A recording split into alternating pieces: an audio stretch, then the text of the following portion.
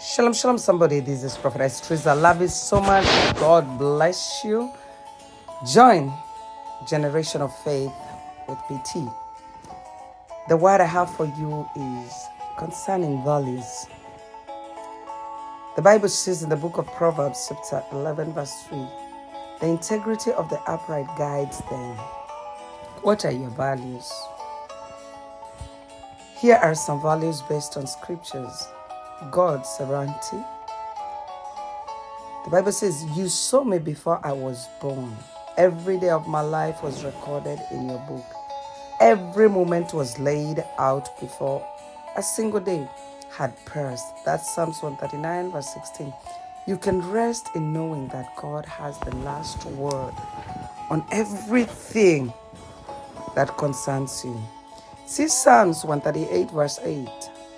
When all is said and done, you have an ordered destiny. When you know that you don't have to try and manipulate people and circumstances to your advantage, you simply have to walk through the doors God opens and be at peace with the doors He chooses to close, knowing He always has you at His best interest at heart. Amen? Are you listening to me? Number 2 thing is integrity. The integrity of the upright guides them.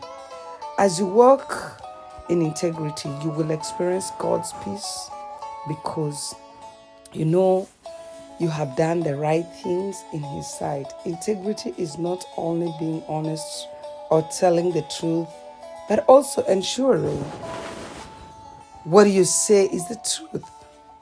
In other words, you make your word your bond. Psalms 15 verse 4 says that one of the traits of a person who abides in God's presence and does His will is that they keep their promises even when it hurts. Child of God, I've seen many people get stuck because of integrity. Many of the times we think that integrity is just about us not stealing,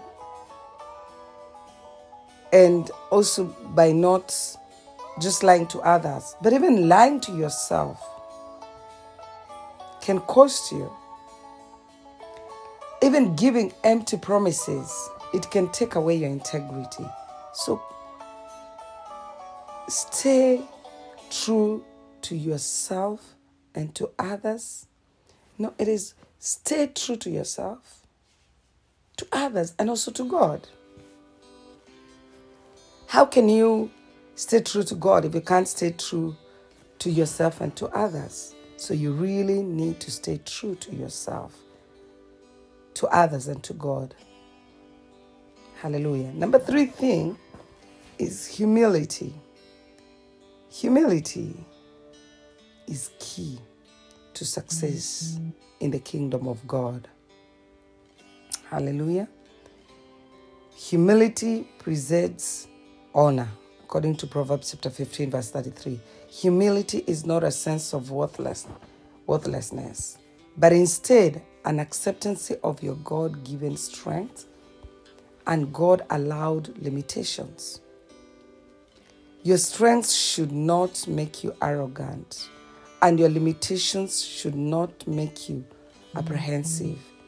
For God has promised, according to 2 Corinthians chapter 12, verse 9, my grace is sufficient for you, for my strength is made perfect in weaknesses. Sometimes you may look like you're weak, but it's because God wants you to apply His grace. But many other times when we become so strong in certain areas, we can easily forget God is at work in our lives. So in all this, remember the grace is sufficient. And humility is key. It is very key in the kingdom of my Heavenly Father. Maintain it for whatever it takes.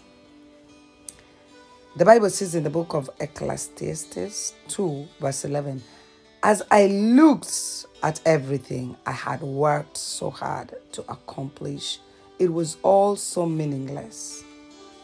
Here are a few more scripture values you should live by. 1. Equality. Romans chapter 2 verse 11 says, "For there is no respect of persons with God." In God's eyes, no person is more important than another. Not one. Some have received more access to the things the world offers, achieved more education, or been called to higher ranks of responsibility. But in God's eyes, no one is innately better. The ground is level at the foot of the cross, and we all approach God as sinners in need of salvation. So no matter what your position is in life, God expects you to treat everyone with the same respect. It doesn't mean because I'm a prophet that I'm different from you. It's only that my assignment that is different from your assignment. And it doesn't mean that I'm more special to God than you are. No, it's my assignment that is special before the eyes of God.